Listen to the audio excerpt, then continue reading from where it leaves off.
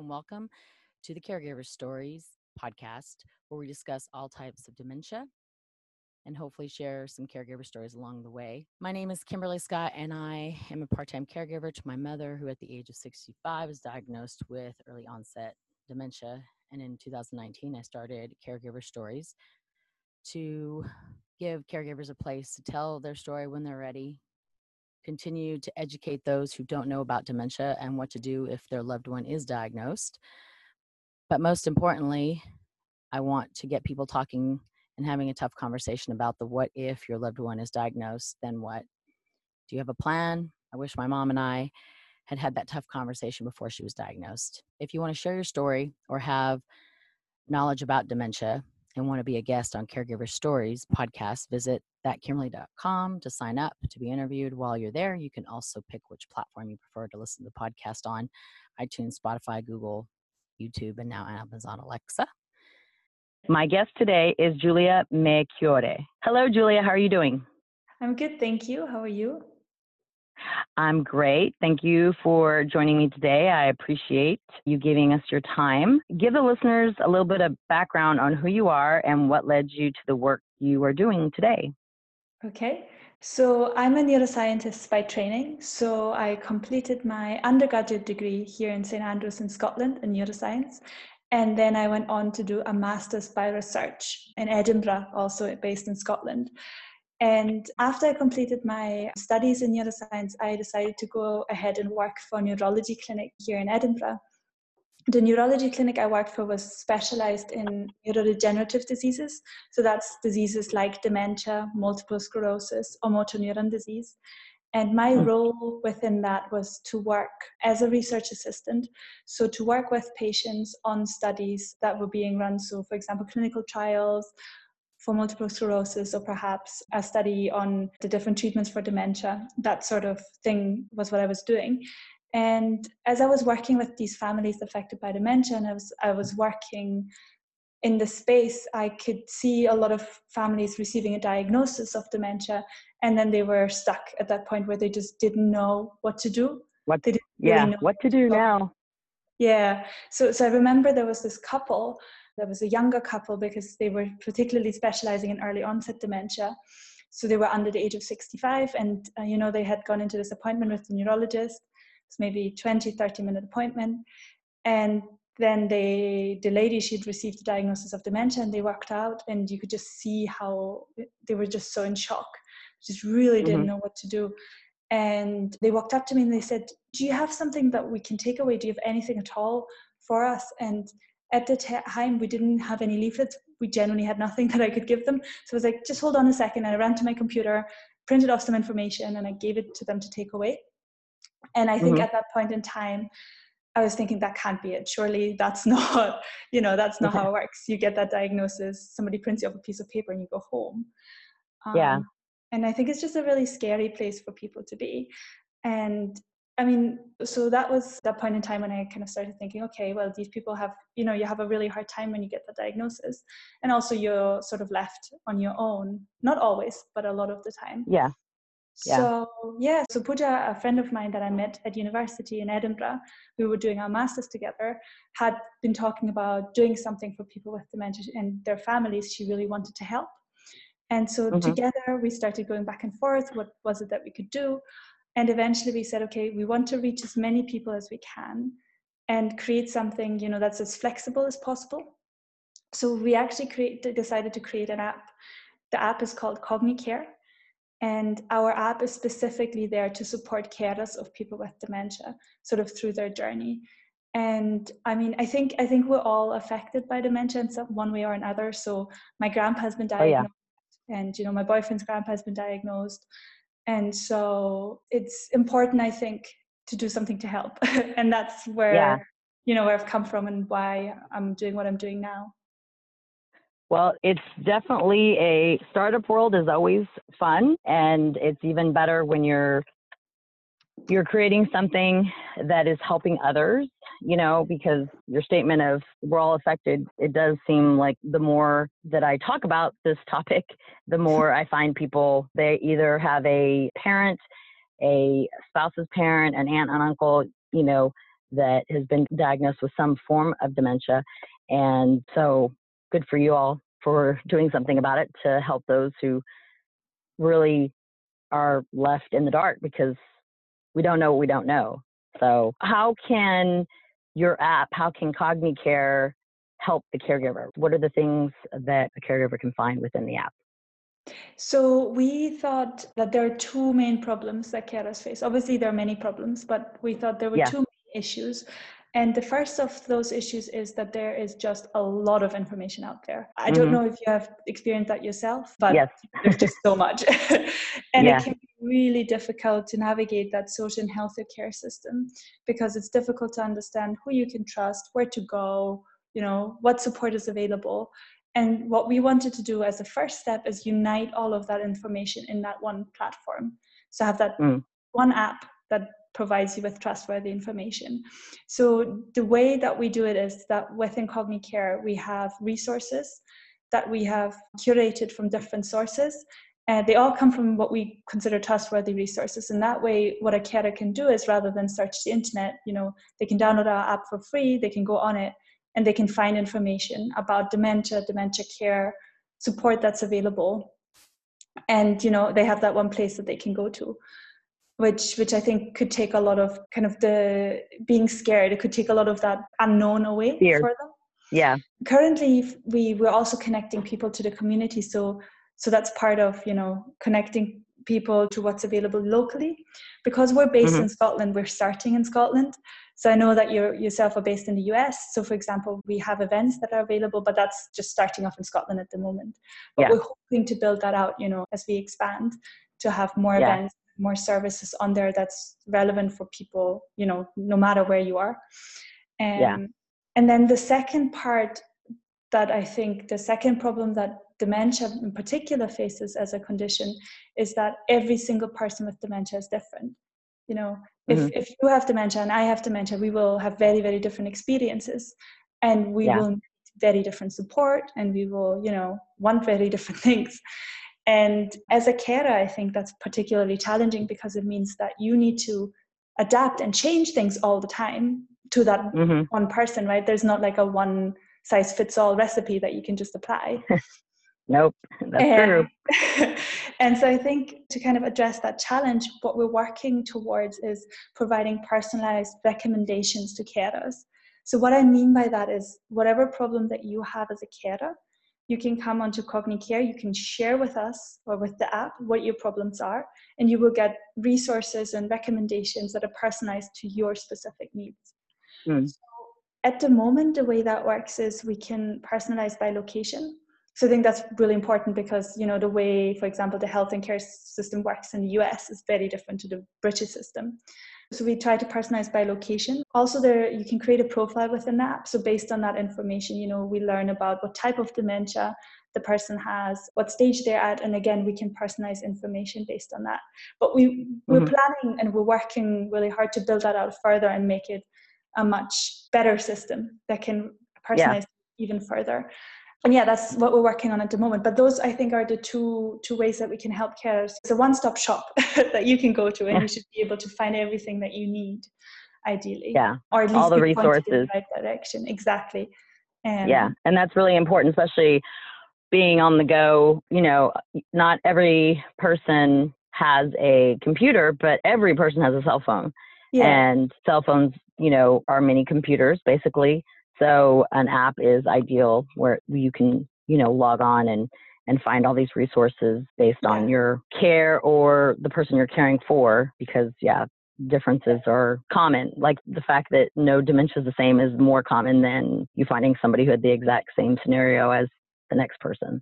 Yeah, absolutely. Absolutely. And I think even if you are facing the same problem, so it might be that there's a problem in communication, the way that you resolve that problem will really depend on the person that you're dealing with. Absolutely. So, it will depend on their preferences and what they like, what they don't like. And so that's why it's so difficult to just, give one solution to everyone and say that's absolutely. And we as a society, no matter where you live, are living longer. It's really important to have this resource, I think. I was quite excited about it when I learned Oh, about the app, just because it is very overwhelming. Once my mom was diagnosed, what do you do? Where do you go? And the doctors, well, at least in the US, are not able to give advice, quote unquote. It all has to be true, actual. It's not advice. They're going to give you, if something ails you, they're going to give you a prescription, or if they don't know, they're going to send you to a specialist. So they're not about giving advice, because that could get them in trouble. So yeah, and I think that's where like support groups and care groups and other carers can be a source of information, because they have been through something similar. Yeah, and you also have some of the resources that you have. So if somebody they don't know where to go in their area, they could find a support group, and they can also see videos and read blogs about other information or events in their area as well. So that's something that exists in Scotland only at the moment. Mm-hmm. But yes, we have that. And also one of the things, I guess, that we have that's maybe applicable regardless of where you are, is we have an Ask the Expert section or expert advice section within the resources, where we've really just pulled together some videos and experiences of people that have lived through the diagnosis and have experience having dementia, and they share their experience. And I think really those are the best experts to go to. It's not necessarily your doctor, but people with a similar experience. Absolutely. What is one or two things that you want people to know when it comes to dementia? Yeah, I think one of the main ones is that you can live well with dementia. I think what I see a lot is that when someone receives a diagnosis, it's obviously absolutely devastating for the family and for the individual. It's really, really difficult. And I think I can see that with my boyfriend's grandpa in a little bit. It feels like you're losing that person. It feels like maybe they're no longer who they used to be. They're changing, and that's hard. It's incredibly difficult, and I absolutely appreciate that. But I think it's important to remember that, you can really live well with this disease if you have the right support, if you still keep doing the things that you were doing before. There's no reason not to do something just because you have dementia. It doesn't stop you. It makes it maybe difficult, and you maybe have to change things. But at the end of the day, it shouldn't stop you. And I think that's really important, because not enjoying life because of a condition like that, I think that's just such a shame. And I want people to know that. And that's part of the reason we created Cognicare. It's all about living well with dementia, doing your best to live well. Not to say that it's not going to be hard, but I think, that would be one of the things. Yeah. Well, it's better than just giving up. And really, the only thing you absolutely shouldn't do, and I'm just going to speak from my personal experience, is from my mother's experience, she should not drive, because they can get lost, but they can drive with someone in the car if that person in the car wants them to drive, or just would rather drive for them, either one. But they should stay active for sure, no matter what. And I'm giggling because my mother calls every night to ask where her keys are, because we have to hide them, because otherwise she'll want to, drive somewhere. And the doctor has already said it's after the fourth time of taking the wrong turn and going into another country, because she lives in El Paso, which is a border city of Texas to Mexico. She's turning, instead of going right, she's going left into, the country of Mexico. So that was when we decided not a good idea for her to drive by herself anymore. So I think that's super important, that you recognize the things that are no longer a good idea just because of the nature of dementia. But I think a lot of people also withdraw from activities that they are. Yes, and they should not. Correct. Yeah, and I can understand in some cases, if you've always, for example, performed at a very high level, and that's what you love, you want to perform at a high level, and then you can't achieve that anymore. I get it. But I do think that there are lots of things that you can do, to stay active. And I guess as well, we tend to, and that's something that I found really interesting, is I want people to know that you shouldn't underestimate the person that has dementia. I think it's very easy to start doing things for them, and to just assume because they have dementia, maybe they're no longer as able as they used to be. And that's not wrong. But I think they can still achieve incredible things. And for example, I've met this gentleman here in Scotland who lives on a very remote island up in the northwest of Scotland. And he is building his own smart home, and he is writing code for Alexa and, you know, integrating Alexa with all these other systems like video cameras and God knows what to have a smart home so that he can live independently. And, you know, he was diagnosed with dementia 2 years ago, and I think he's having to relearn code all the time because he forgets. But it's just such an amazing example of how easy it is to underestimate someone and then to see, you know, actually they can still do amazing things. Yeah, 100%. They just do them differently. That's all. Yeah, exactly. And no, it's so true. And, you know, you find ways to cope. And yeah, I think that was really exciting for me to see someone to be so independent. And, you know, not that everybody's going to be the same. No, not at all. My mom still plays tennis, but keeping your brain and your body physically moving and active is key to continue to live well, because she is now 7 years from her diagnosis at 65. And, you know, we definitely see there's things that she absolutely should not be doing. And then there are other things that she can't do because I've had people tell me that it's probably because it stresses her out. And so she's okay with giving those things up. But then there are other things like she absolutely does not want to give up, nor should she. She's just going to do them differently. Or she needs assistance like cooking because she'll leave the stove on, and that's dangerous to everyone. But things that are dangerous should just be monitored and maybe limited, if that, like, just because I know that keeping their independence is key to a certain extent. And, you know, just their overall dignity is the most important, that they, you know, maintain and keep their dignity by not feeling like they can't do anything. Yeah, absolutely. And I think what you're saying there is so important, to do things differently, right? To do the same things, but just to do them differently. And there are so many assistive technologies out there now that can help you to do that. I think that's really exciting to see that there's a lot of stuff coming out. There's an app being developed, or like a tool being developed here in the UK called Who Am I, or What Am I? And basically, it's like a little QR code that you can stick on items like a kettle or a candle or whatever it is. Let's say it's a kettle. I stick the QR code that has this little code on it, and I have my phone, and I just hold my phone near that code. And what happens is the phone starts playing a video automatically that says, this is a kettle, and this is how you use a kettle. There's someone actually using the kettle to boil water, which is just an idea, right? But I think it's a brilliant idea to try and help people who might no longer recognize items that well or know what they're for. And it gives them that independence, you know, to maybe copy what's happening in the video. Yes, absolutely. And there's a lot of innovation around those assistive technologies. I think Alexa is a great example. You know, I've seen couples use it as a reminder. So when the wife's gone, so she sets Alexa to, you know, have the alarm go on at 4:00 to remind her husband to go and take the bus to come into town and meet her. It's just a great way to use voice technologies. And I think that you're quite interested in voice technologies as well. And your mom uses it, doesn't she? Yeah, absolutely. We use the Amazon Alexa Show for us to speak to each other every morning.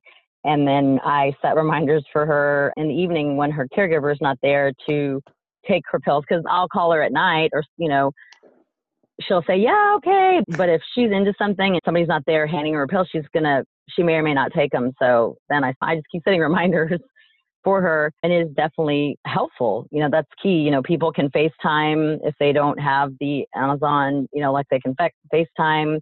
There are lots of different apps to set reminders, but that's extremely important for her to stay on track and keep a schedule. I mean, for anybody, whether they have dementia or not, but especially with those that have no short-term memory, it's extremely important. So those are helpful tools. I'm excited to hear how that man who's building his own smart home, you know, makes out, because I feel that's our future. I don't know what the dementia rate is in the UK, but, you know, in the United States, it's alarming. They use words like silver tsunami, and we're living longer, and more people will have this disease, for sure. I think it's also, you know, ability to diagnose is getting better. There's still a lack, you know, we're still not great at diagnosing. We don't diagnose early enough. It takes a long time. I'm sure you maybe experienced this with your mom. It can be a very long process from when you first realize something's wrong to you actually getting a diagnosis, which is hard. So absolutely. And I think you're absolutely right. You know, I think the UK, it's about 850,000 people living with dementia. Wow. But that number is expected to increase and double. I think across the world, we're expecting the number of people with dementia to double by 2050. Absolutely. Yeah. So I think we need to find creative and innovative ways for people to live independently, regardless of whether they have dementia or not. And I think smart homes are a great way to enable that. You know, we're not wanting to replace people and the work that they do, but I think technology is a great enabler to make it possible for people to do more. Yeah. Yes, they want to live independently, but they need a little bit of help, you know, or yes, if they have a caregiver, but not all that can afford one all the time, they need a little bit of help. That's going to be super important, you know, role for smart technology to play in their lives, because we're living longer. So we are, which is great. You know, it's a good thing. Yeah, it is. We just need to identify, like you said earlier, and not be such a, like, just not have the stigma of them, you know, oh, they're just, you know, crazy, or they're just, you know, oh, it's just age, you know, but really, what is it? You know, find out exactly what it is that's off. And I think, you know, there's this great program. Do you have this in the US? It's called Dementia Friends. Dementia Friends? Yeah. So it's an initiative that was started in Japan called Dementia Friends. And it's all focused around educating the public and raising awareness around what dementia really is, what it means to live with dementia, and how we can support someone who has dementia. I think there are now millions of dementia friends around the world, and they offer sort of training. You can become a dementia friend if you go through their training. And it's a brilliant way to support people with dementia and to spread awareness about what it is and means to live with dementia. It was started by the Alzheimer's Society, and I think there are over 2.5 million people now who are dementia friends. Yeah, I see. I think it's all over the world, but I would definitely recommend, you know, if this is something that, you know, you're interested in getting involved in supporting people. And I can see workplaces are picking up on this now, so they're training their staff to become dementia friends. And you know, it's a great way to create a community that's dementia friendly. Yeah, absolutely.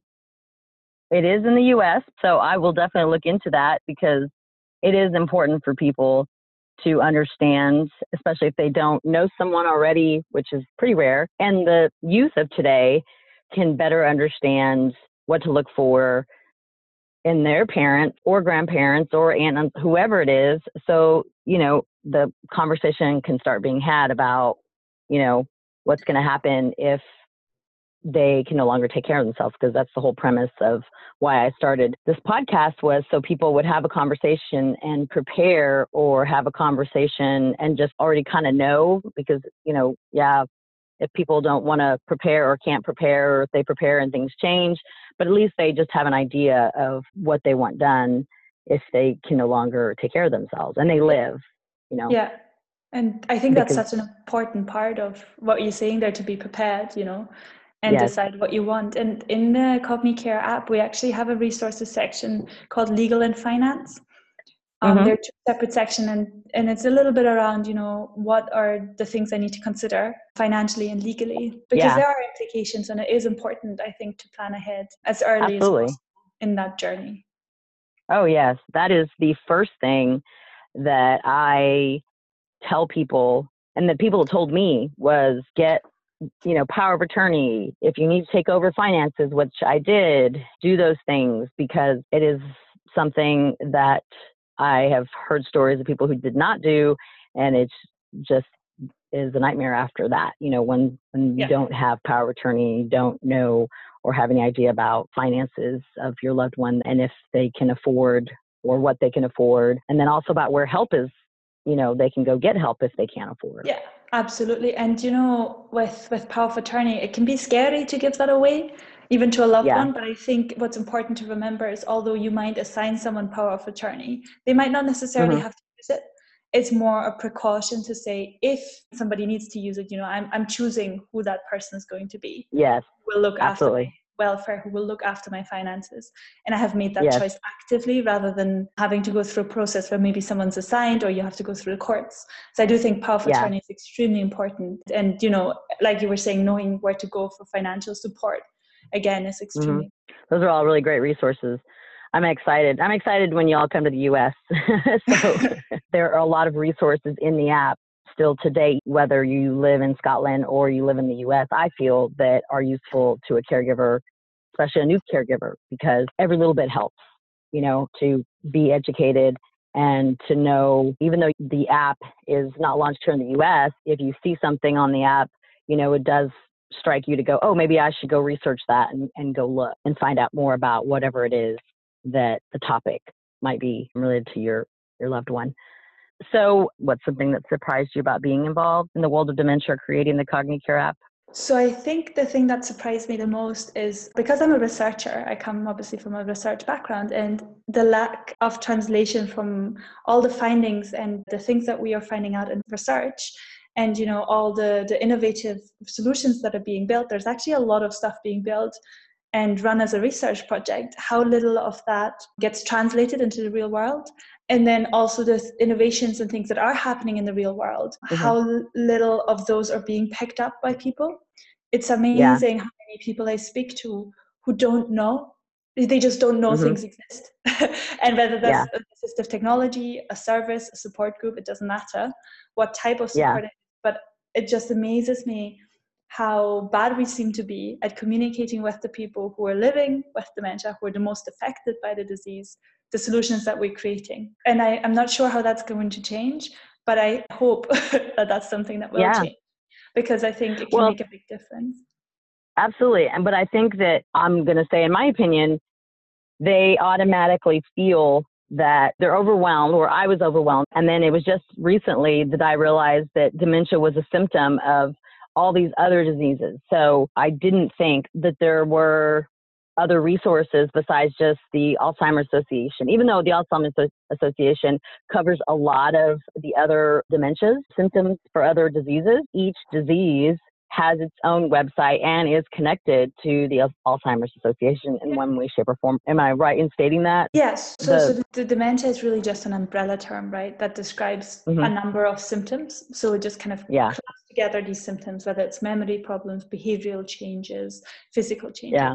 And it describes that. And dementia is caused, like you were saying, by a number of different diseases. So Alzheimer's is the most common cause of dementia. And I think what you were saying is just a basic understanding of what dementia is often lacking. And so I think that's where that lack of awareness comes from, right? If I don't know what it is that I've got, how am I meant to know what I'm looking for to help with it? Yeah, exactly. So hopefully with everything from dementia friends across the world, CogniCare, the app, starting in Scotland, but making it to the US, as well as just in general, people like myself spreading the word, all the different folks that I've been blessed to interview on this podcast, sharing their stories.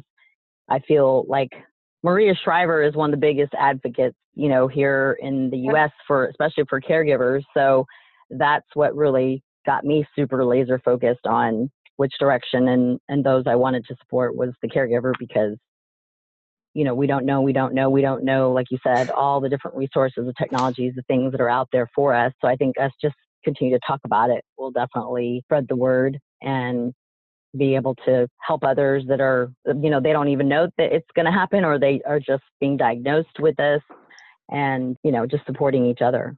Yeah, I think that's so important. And I think you're doing it in a great way just by spreading the word and going to groups and speaking to people. Yeah. Thanks. Well, how can folks get a hold of you if they have more questions, and where can they go to download the CogniCare app? So CogniCare is available for free from both the Play Store and App Store. So you could just go to your Play Store, App Store, download it. If you want to visit our website, it's www.cognihealth.uk. And there's more information about what it is that we're doing and how the app works. You can also email us. So all the emails that go to support@cognihealth.uk go directly to myself and my co-founder Pooja, and then we go and respond. So we're very happy. If you have any questions, get in touch via email, I think would be the best way. Awesome. Well, I really want to thank you again, Julia, for joining me today and sharing your journey and story, and I truly appreciate your time. Thank you to all the listeners. If you know somebody who could use Julia's story, please share this podcast with them. And while you're sharing it, rate the podcast on whatever you're listening to, whether it's iTunes, Spotify, Google, SoundCloud, YouTube, and Amazon Alexa. And to the caregivers listening, take care of yourself so you can take care of others. And to those who have not had that tough conversation with your family about the what if something happens and they can no longer care for themselves, then what? Do you have a plan? Take it from a daughter with a mother with dementia. I wish I'd had that tough conversation with her, because tomorrow is promised to no one. Thank you again, Julia. No, you're very welcome.